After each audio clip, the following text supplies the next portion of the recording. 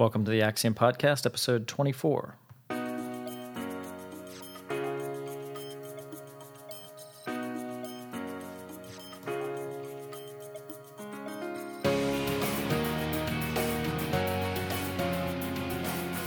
Welcome to another edition of the Axiom Podcast. I'm your host, Joey Brannon, and today we're going to be talking about the 3 Ps that you have to validate before you're assured any business process or business strategy is going to be successful.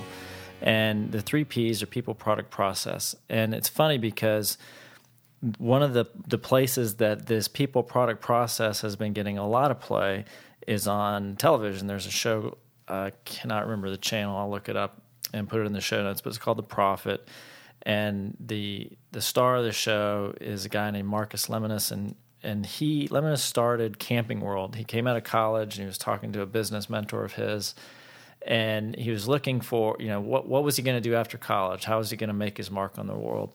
And this mentor said, nobody has done anything to consolidate the recreational vehicle, family camping, family outing, great outdoors type of experience. And so Lemonis began buying up little mom and pop RV shops all over the country and branding them under the Camping World brand and bringing standardized processes and not a franchise model, but a company-owned model to these stores.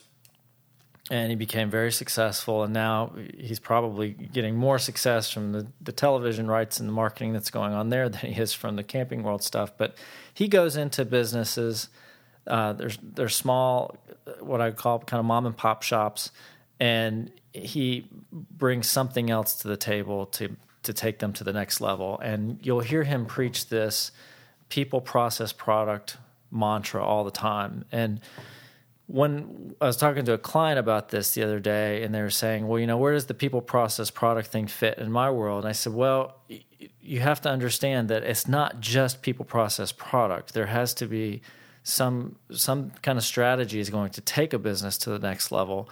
But if you don't have people, process, product figured out, then that strategy is going to fail. So that's what we're going to talk about today, is how people, process, product fits into the realm of strategic planning, because it's not as simple as just tactically figuring out if you have the right people, if you have the right processes, if you have the right products.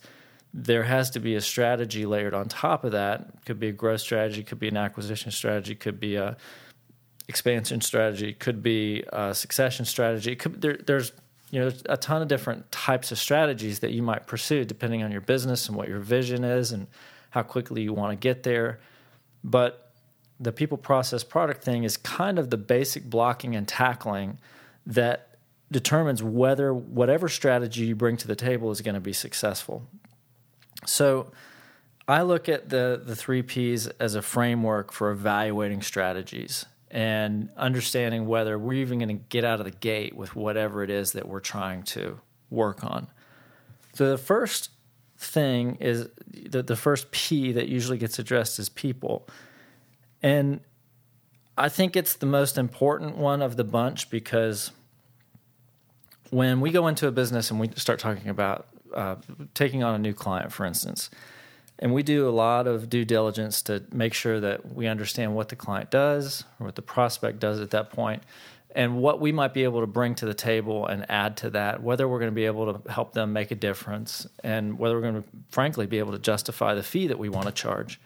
And a lot of that determination, it's a judgment call based on what kind of confidence we have in the people who are there. And I have this standard spiel that I will take up with just about every client, every prospect. It's not just about us, every single prospect. And I say, they're going to be, when we meet on a regular basis to talk about how the business is doing and what changes need to be made and what kind of progress is happening, there's a few things that we need to get out of the way on the front end. Number one is this: if there are 5 people around that table that are going to be involved in kind of the leadership team that's going to take this business and is going to work on the strategy and is going to work on the execution, and I'm going to be focusing my efforts on working with these 5 people. 2, maybe 3 of them are not going to be here in 1 year. And that surprises a lot of business owners, but The reason, and I didn't go into this thinking that was going to be the case. It's just what I've learned over experience.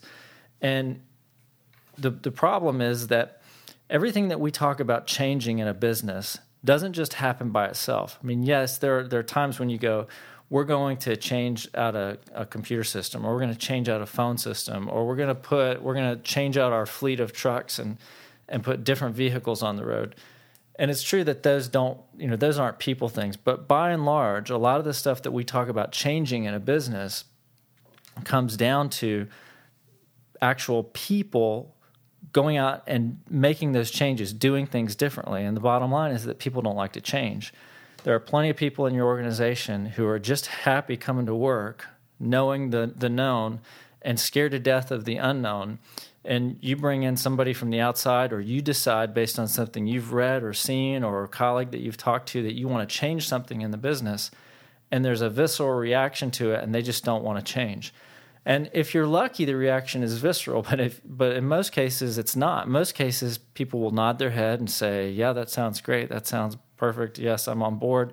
And then they just fail to execute. It's kind of a failure to launch kind of thing. And they just never, there'll be procrastination, there'll be excuses, there'll be delays. And then when you finally back them into a corner, you'll start to get the sense that they just don't believe in what you're trying to accomplish, or they don't believe that they are capable of accomplishing it. They don't believe they're capable of being that person to take the business to the next level.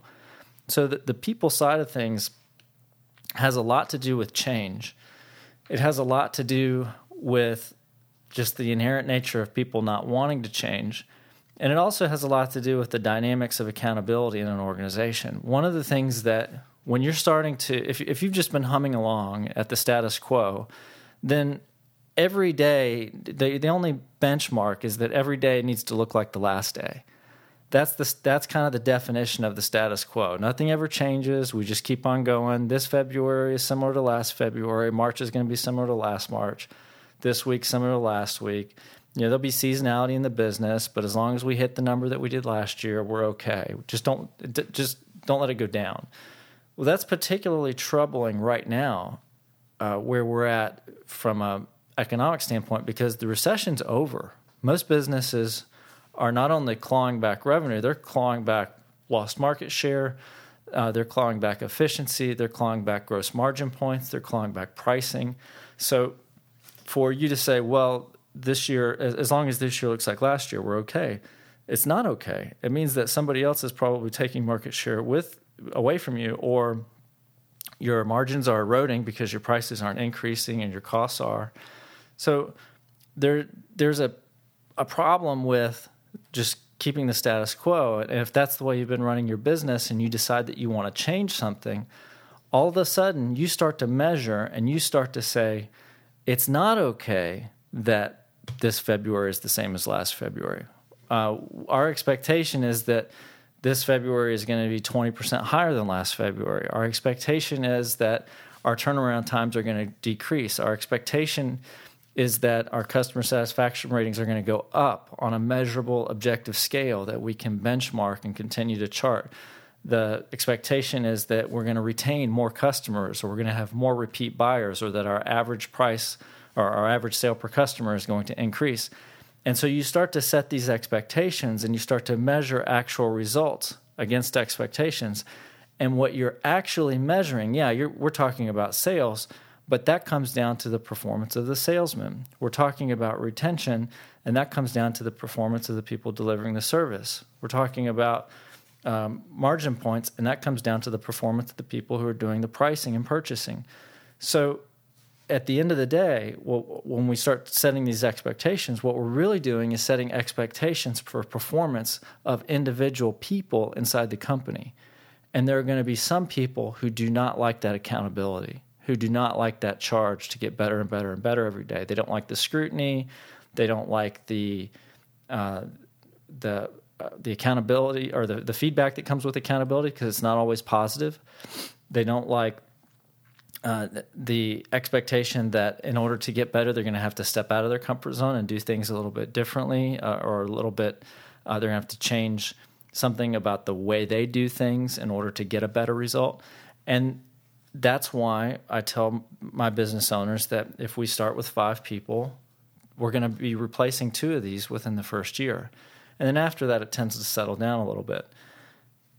So the people side of the business is important from the standpoint of the change is hard for just about everybody. Nobody likes change. The second thing is that very, very few people like accountability. And the third thing has to do with capacity.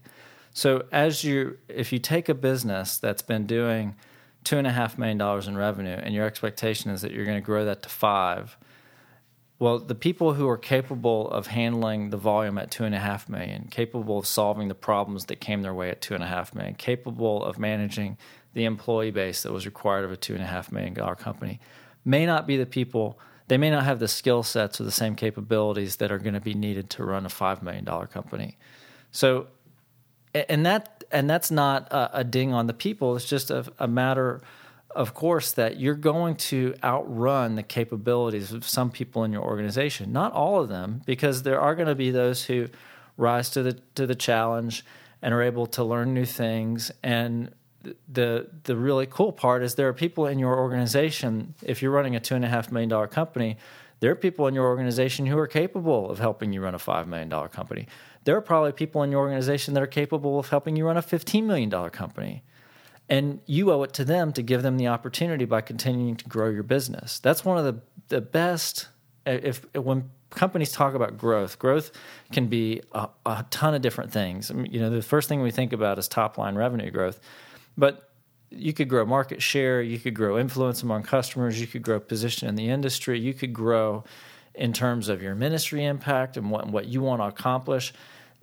There are a million different ways, maybe not a million. There are probably 24 different ways that we could elaborate on growth, and we'll probably work on that over the course of the podcast this year. But if you've got folks in your organization who are capable of more, and you're not committed to growth on any of those levels, then you're doing them a disservice. And they should go somewhere, and they should work for somebody else, because you're not going to use them, and they're not going to reach their highest and best use working for you. So you have those folks in the organization, and then you have the people who, for whatever reason, it could be just ability. They just do not have the ability. It could be qualifications. They just don't have the skill sets or the background, and maybe there's not enough time to acquire those before the change is going to necessitate the need for those capabilities. But you're going to have groups, you're going to have both sides. You're going to have the folks that are going to stay with you, and hopefully, that's 60 to 80% of the organization. And then you're going to have the folks that they're just not going to be able to grow in the ways that you need them to continue to support the company. And hopefully that's only 20%, but it could be much higher than that, depending on the kinds of changes that you're talking about making in the company.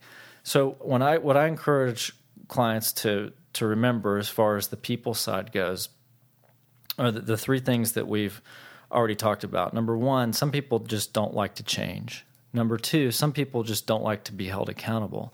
And number 3, some people just don't have the skill sets that you're going to require as your company changes. And then the last one is the one that, so those 3, clients will nod their heads and they'll think about them and they'll go, yeah, I kind of see your point, and I've never broken it down those 3 ways before. And then I say, well, there's a 4th way, and I guarantee you that you have thought of this one before.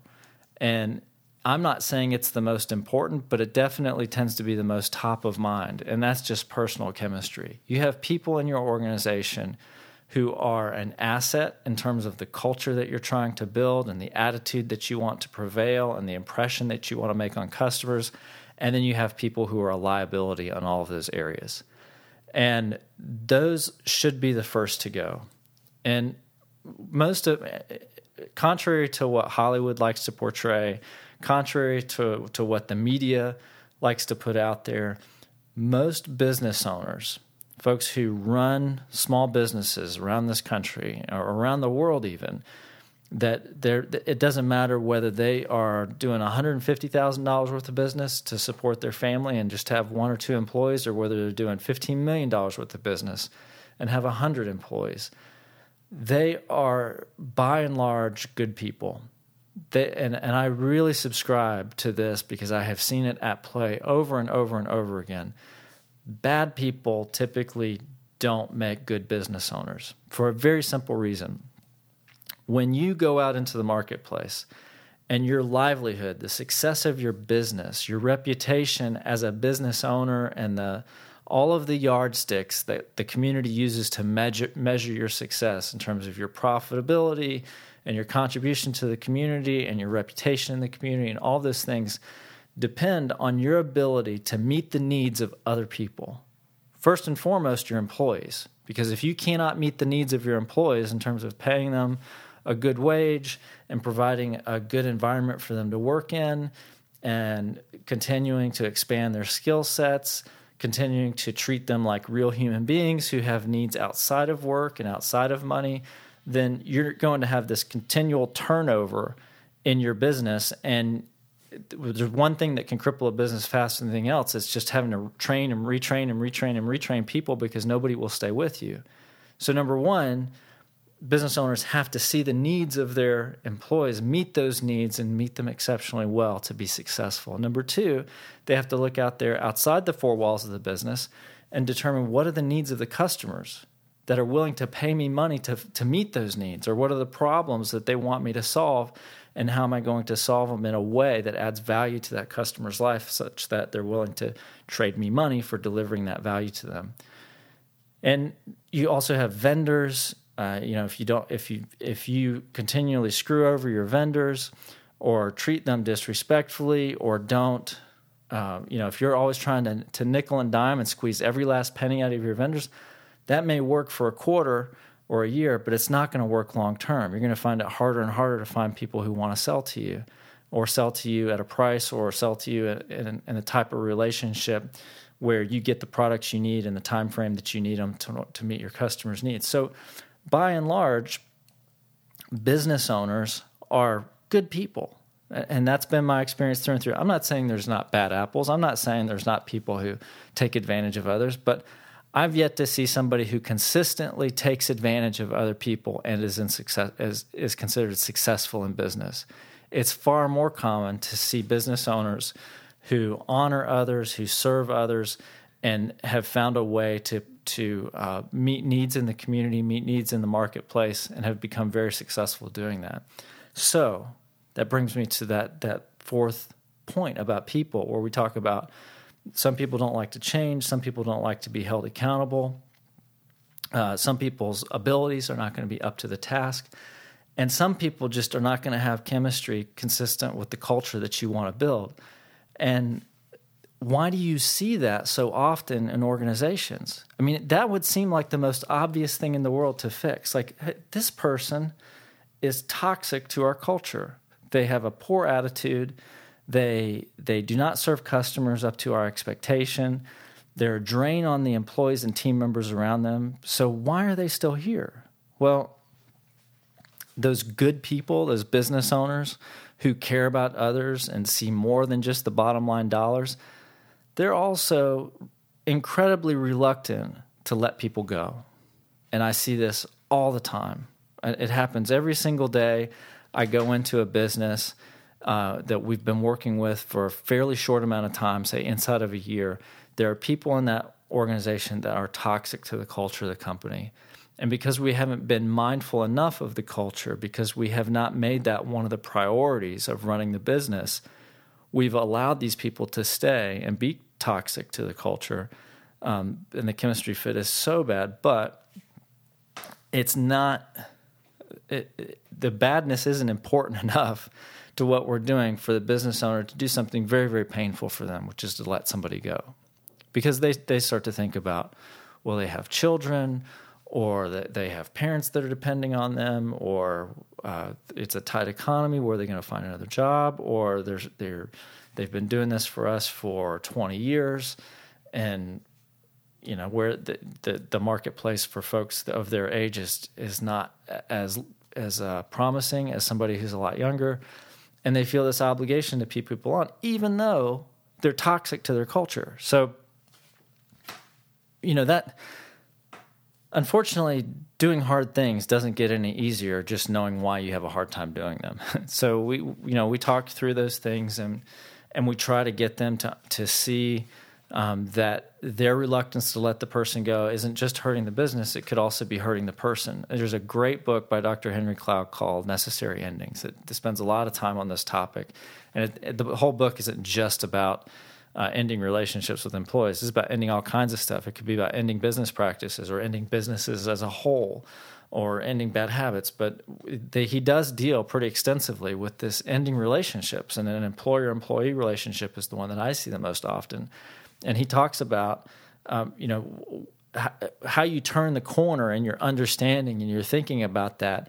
And one of the things that you need to understand, one of the things that I try to consistently to communicate to business owners is it's going to be painful for both of you right now. And there's nothing we can do that. I mean, you talk about people not liking to change. Well, coming in one morning with a job and leaving that afternoon and not having a job, that's a pretty big change. And that's never going to be easy for anybody. It's not easy for the business because all of a sudden they have to figure out how to get along without this person, because as toxic as they may have been to the culture, they're still doing stuff every day that has to get done when they're gone. And it's tough for the employee because now they don't have a job. And financially, it could be a very scary situation where they don't know where the next paycheck's going to come from, and they have financial obligations and families to take care of. And the personal rejection of being told you are not measuring up here. And it's not just that you're not measuring up to such an extent that we're just going to terminate the relationship with you. And I'm not saying that you shouldn't work to try to improve behavior. You shouldn't try to work to improve performance. What I'm talking about is that toxicity to the culture. And that's one of the things that I think business owners have to get to a point where they have a very low tolerance for that. And again, I'm not saying they don't care for the person. I'm not saying they don't counsel the person. But if they've done those things and there hasn't been a result, they really have to face the fact that there's probably never going to be a result until they do the hard thing. And not only there's a tendency to think about that hard thing as something that's very selfish for the business owner because they're only thinking about their business, but that could not be farther from the truth. Because we've seen it, I've seen it personally, and my business owner clients have seen it because they do care about these people and they do keep in touch with them, where that event, where they fired that employee, in that employee's mind, yes, that was a very traumatic event, but in a lot of cases, that event was the catalyst for them to make some personal changes that up to that point they had been unwilling to make. That was the reality check. That was the come to Jesus meeting. That was the point in their life where they realized, you know what, my attitude does stink. I am bitter. I am carrying around this stuff from, maybe a divorce that happened 5 years ago, maybe infidelity and my spouse cheated on me. And I've been bitter at the entire world for the last 5 years, and I've carried that into the office. Or maybe it's, life isn't fair. I shouldn't be struggling financially the way I'm struggling, and I can never get a leg up. And I've been carrying that into the office every single day. Or I've been carrying that into my customers' homes every single day.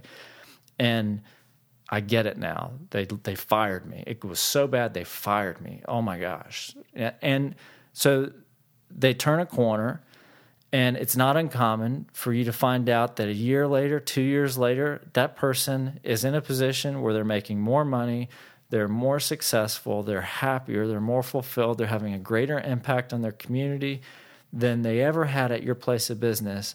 And it all started with a very tough decision that you had to make, which was to let that person go. So knowing that or believing that isn't going to make it any easier, and it doesn't happen for everybody. I mean, there are people who get fired and they still haven't hit rock bottom, and they continue to have self-destructive behaviors.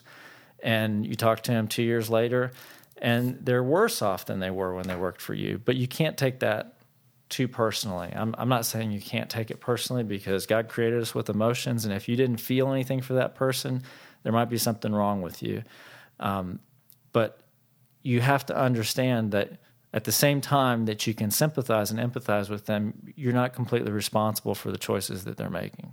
So that's my soapbox, I guess. I'll get off that. But that's people. So I tend to look, when we start evaluating people, we'll look at, what's the kind of personal makeup, and my friend Doug Pohl does leading dimensions profiles, and those are very good tools. They're the kind of tools that you expect in like a DISC profile or Myers-Briggs.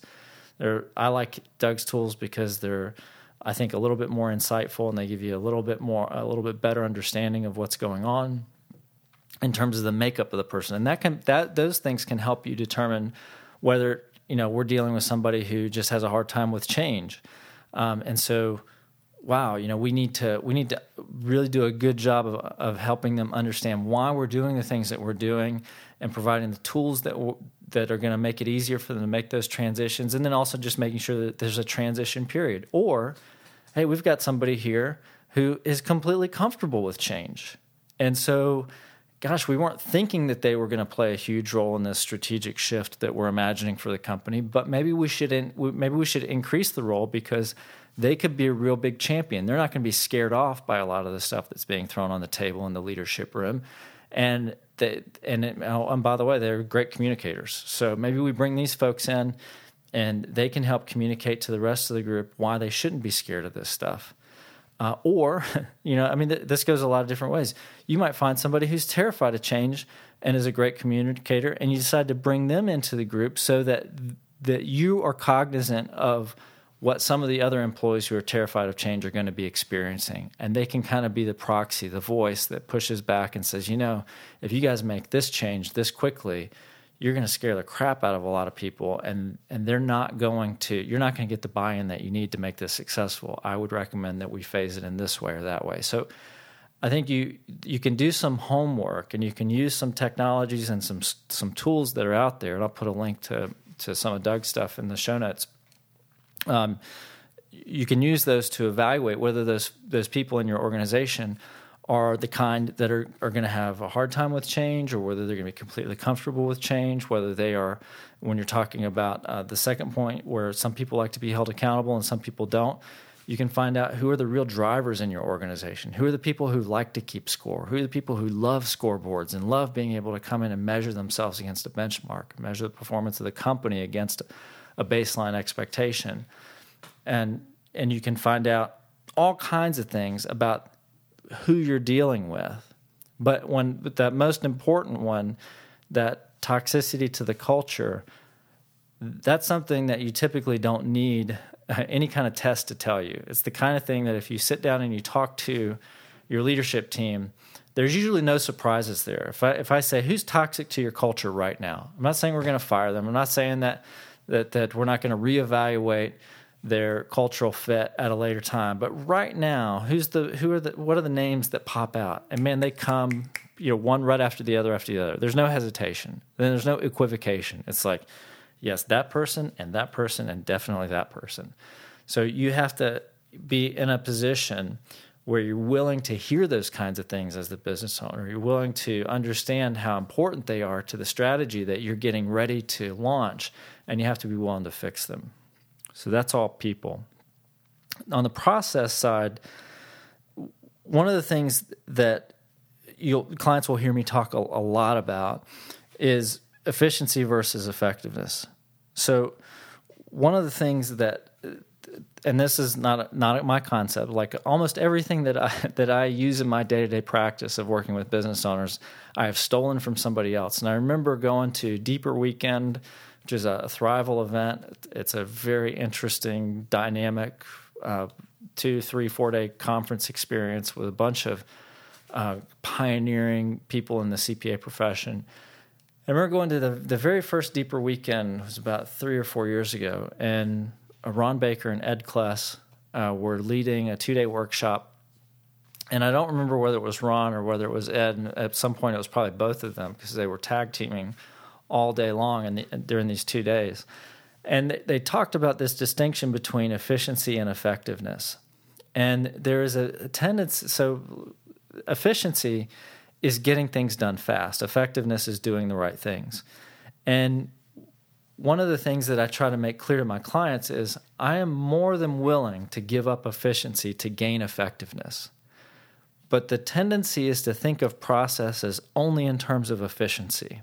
So when we're getting ready to launch a brand new strategy, we're getting ready to embark on this 2 or 3 year journey that's going to take the business to the next level.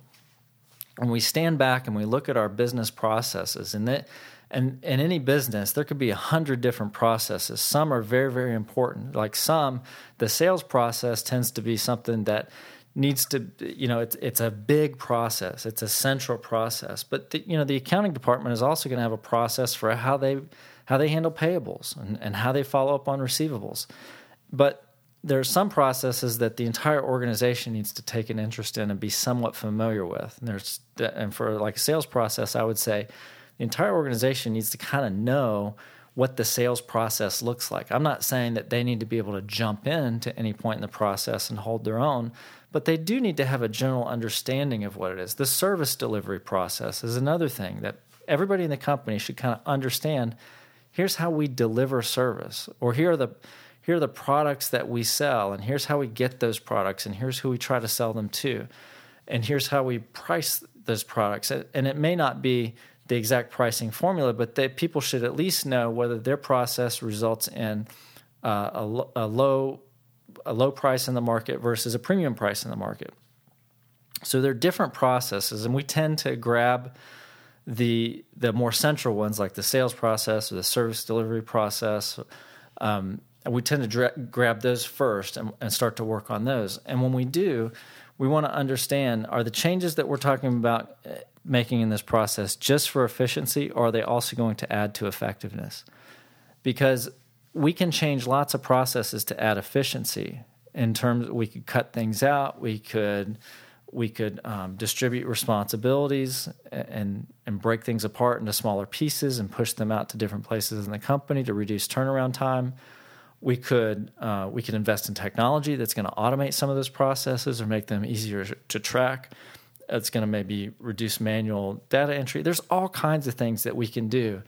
And it's not hard to find vendors out there who want to sell you things that are going to make your processes more efficient.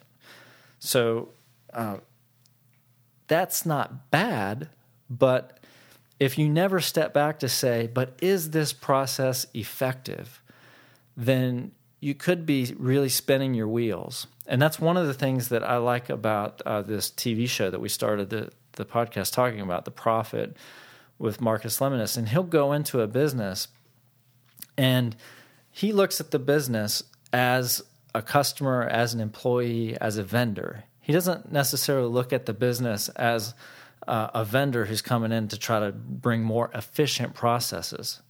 And he's looking for the processes that need to change that are going to make the business more effective. In his view, more profitable. That's kind of the thing that drives everything that he does, is profit. And I'm not saying that's bad, but I'm saying that in the clients that we work with, it's not all profit motive. I mean, when we work with a client, sometimes we could be working with a client who's only interested in succession. They have a 45-year-old son who needs to be in a position to take the business over in the next 5 or 6 years. And a lot of the strategies that we're working on and the way we're going to measure growth is going to be measured against his capacity to take over that business in the time frame that we've set aside. So are the processes that we're talking about going to be more effective at driving that strategy? Not just more efficient at shuttling more customers through, but more effective at making it possible for this person to take over the business in 5 years.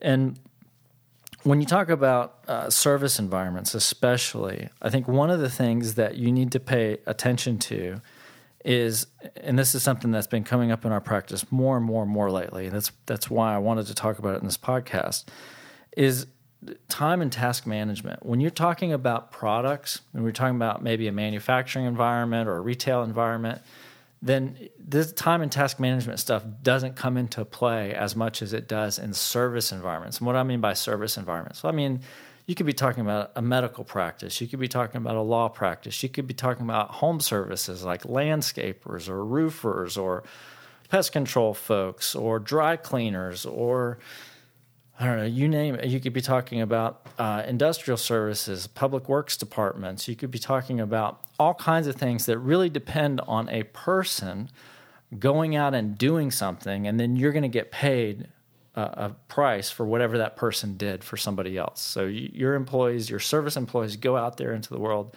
and they do things for other people, and you get paid, and then you pay them, and that's how service businesses work.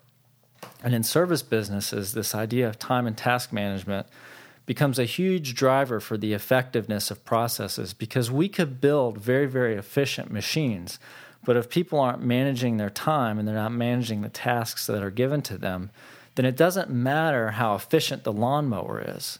It only matters whether they called the customer back to get the job so that they could go cut the lawn. So it becomes important then that you look at, how are these people managing their time? How are they managing their tasks? And we're not going to get in there today. I'll put some links in the show notes to prior episodes we've done on time and task management. But understand, if you walk into, or not walk into, you walk in there every day. If your business, I'm still thinking like Marcus Lemonis, and he walks into these businesses, but you walk into your business every single day, and if the business that you're walking into is a service business, and you have not given considerable thought to how your people are managing their time and managing their tasks, that's where you need to start, because that is what drives the effectiveness of your processes.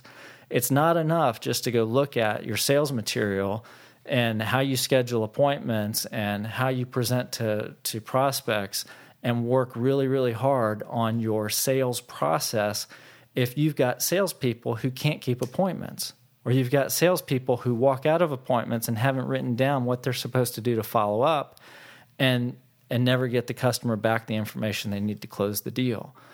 So in non-service businesses, then the time and the task management piece isn't as important as it is in those until you get to managerial level stuff. And then your managers have to be really good time and task managers. Everybody else just has to come in and run the machine for the number of hours that it needs to get run, or stock the shelves for the number of hours that they're supposed to work, or sell at the front desk, whatever, answer customer inquiries, whatever it might be in that product-based business.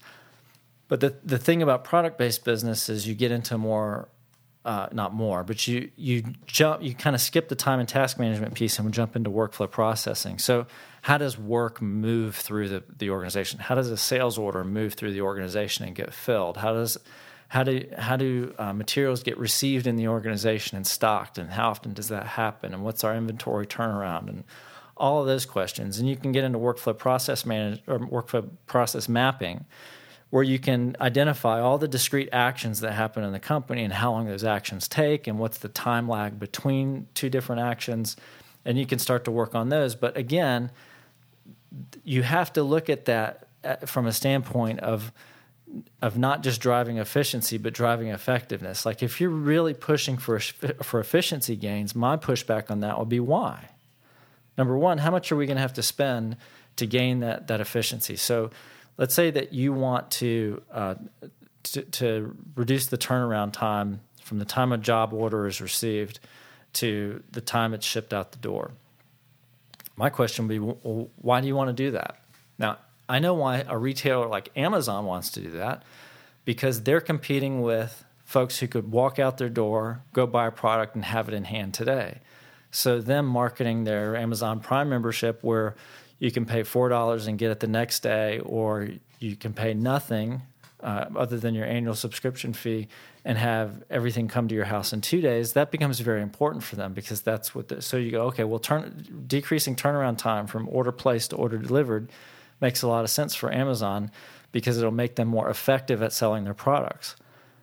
But if you're in a business where people place standing orders for products, and they typically have a 2-week lead time between the time they place the order and the time they need the order, why in the world would you spend any money trying to reduce the turnaround time from, let's say it takes you 5 days to get that product to them, but that product's going to now sit in their warehouse or on their shelf for 9 days.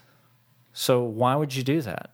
I mean, why would you spend money so that it can sit on their shelf for 9 days instead of sitting on their shelf for 2 days or 3 days? And in some cases, spending that money to become more efficient may actually make you less effective, because you may find out that they don't want it sitting on their shelf for 5 days.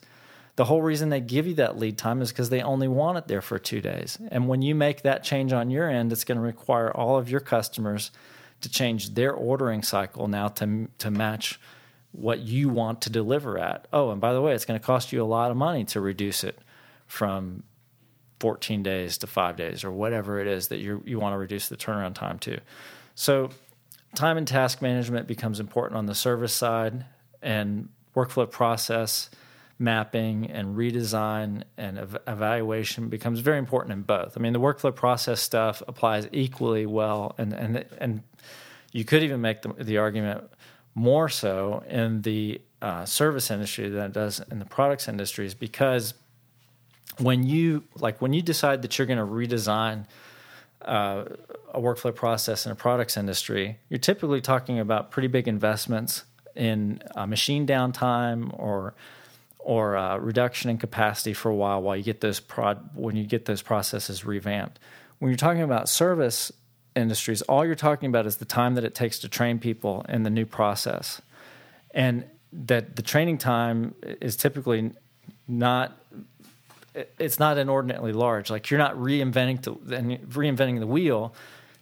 You're just changing a few things in the whole scheme of the process that they've been doing. You're not completely changing the process and going into a different business. You're just saying, hey, this one part of the process we're going to eliminate, or we're going to add this step, or we're going to change the script in this way, or we're going to change the follow-up responsibilities to this person. And as soon as you make those changes and get everybody trained in them, that starts to pay benefits. It starts to pay dividends in terms of a return on investment or an increase in productivity or whatever it is, almost immediately.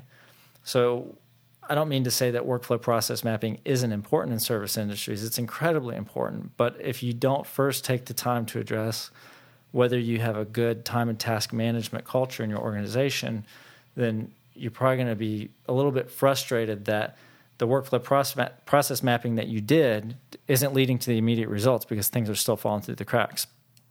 And the last thing I'll say about the time and task management stuff is what I tell clients is this is really about trust and communication. When you're talking about time and task management inside an organization, that's all you're talking about is trust and communication. Because when I have something, when I'm the person who has something that I need done, and I'm going to delegate that to somebody, and this could even go for your customers. Your customers are going to ask you to do something. And what they need to be able to do is trust that when they give you something to do, you're actually going to do it. That's the trust piece. The communication part comes in where if I'm giving you something to do, I have to communicate that in a way so that you know exactly what you're supposed to do and when you're supposed to do it. So there's very definitely a two-way give-take here of I need you to accept this and put it into a system where I know it's going to get done so I can trust you to do it. And you need me to adequately communicate what's supposed to happen and when it's due and what the expectations are so that I haven't set you up for failure. And that's really all it's about. And I am systems agnostic. I don't care what kind of time and task management system you use as long as it fosters those two pieces, better communication inside the organization about expectations and what needs to get done, and higher levels of trust because fewer things fall through the cracks. So that's my position on time and task management and how it fits into processes. The last thing is the product. And this for most companies almost seems, I don't want to say no-brainer, but you do run into cases where companies have done one thing. Actually, let me rephrase that. Companies haven't done one thing. And I think a lot of companies are good at this, especially if they've been around for a while. The thing that they're good at is they never ask whether their product is still relevant in the market. They just assume that it is. And it could be there's definitely a tendency in companies once they get to a certain size, and I personally think that size is about 20 employees, about $2 million, because at that level, you have a group of people inside the company that are typically managers, And it's not a very big, at $2 million, it's not a very big group. It might be 2-3 people. But those people, they come to work every day and they manage.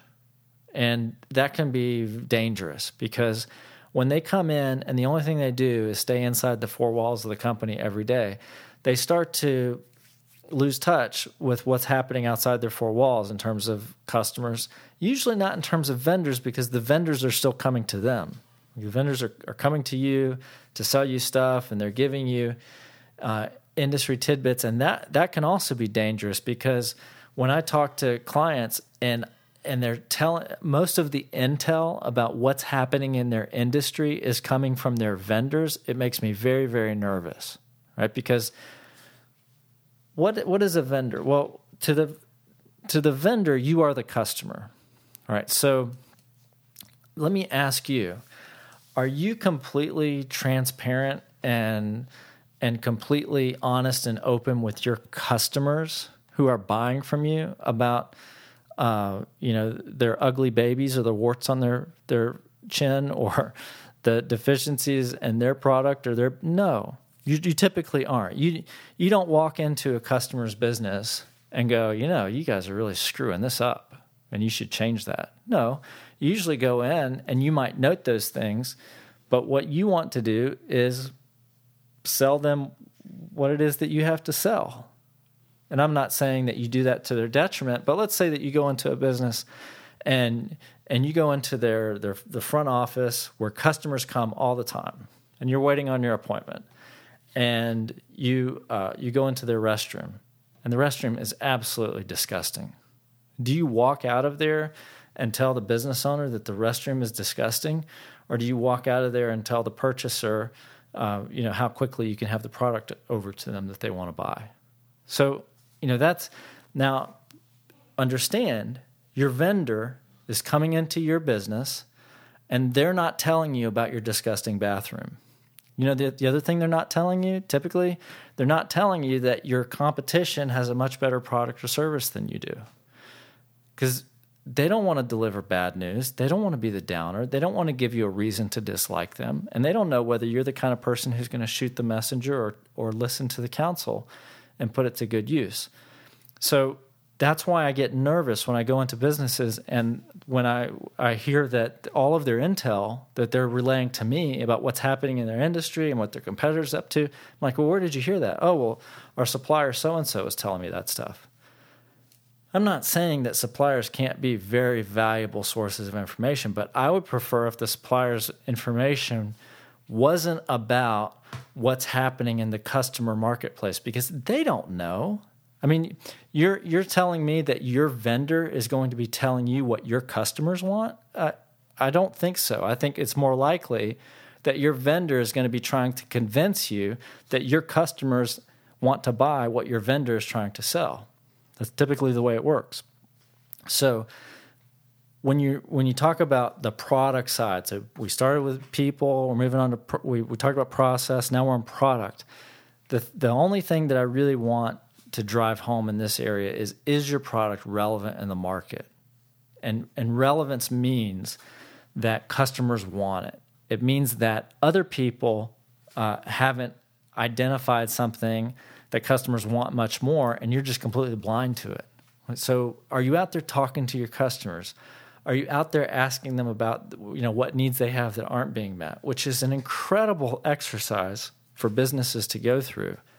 And it can open up all kinds of new markets. There's a book that was written maybe 15 years ago, maybe 20, I don't know, called Blue Ocean Strategy. And Blue Ocean Strategy is about red oceans and blue oceans. I'm not going to go into it. I'll put a link in the show notes, and you could probably Google it and get an excerpt, a Wikipedia entry or something that'll break down the hash of the book. But people spent an incredible amount of time doing like off-site retreats and bringing in experts and trying to figure out where the blue oceans are. You know where the blue oceans are? The blue oceans are out there with your customers. And I'm not saying that your customers are going to know exactly what they want.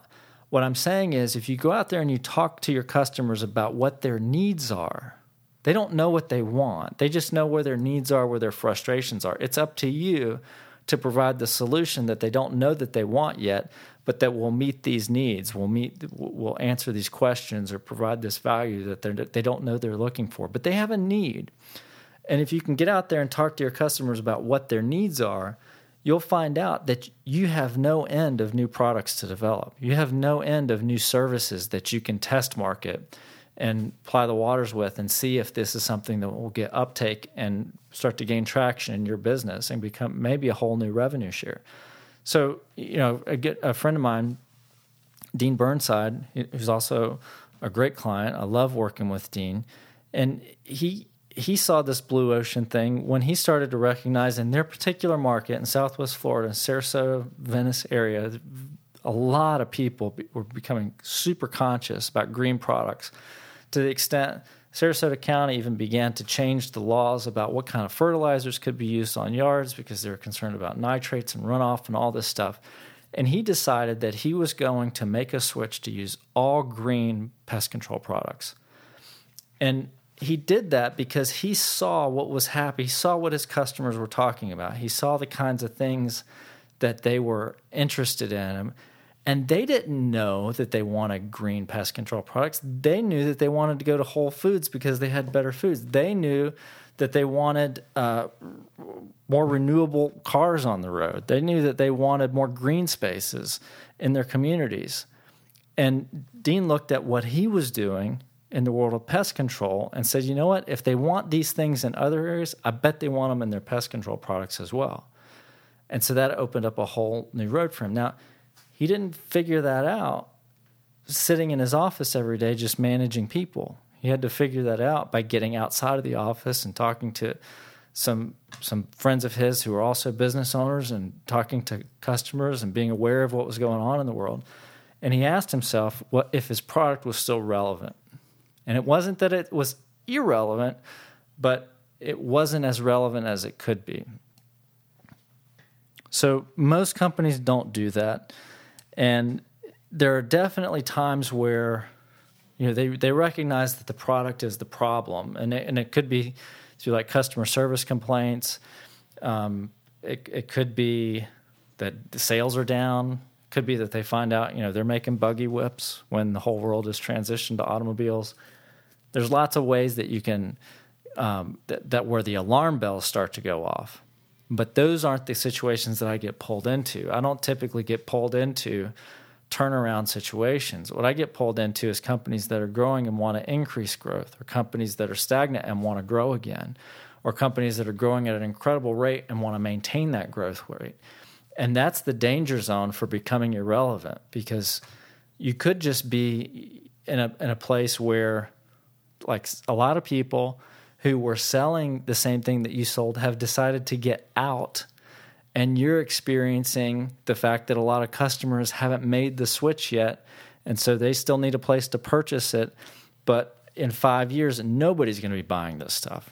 You're just experiencing this little temporary bump before the entire market dries up.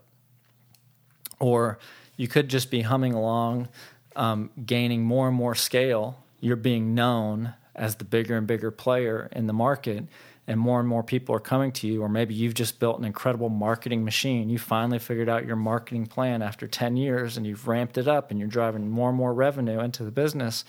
But there's something happening in your marketplace among your customers that's going to make your product obsolete in 5 or 6 or 7 years. And you're just humming along, ordering more and more and stockpiling it in the warehouse because you know you're going to sell out with all these orders coming in.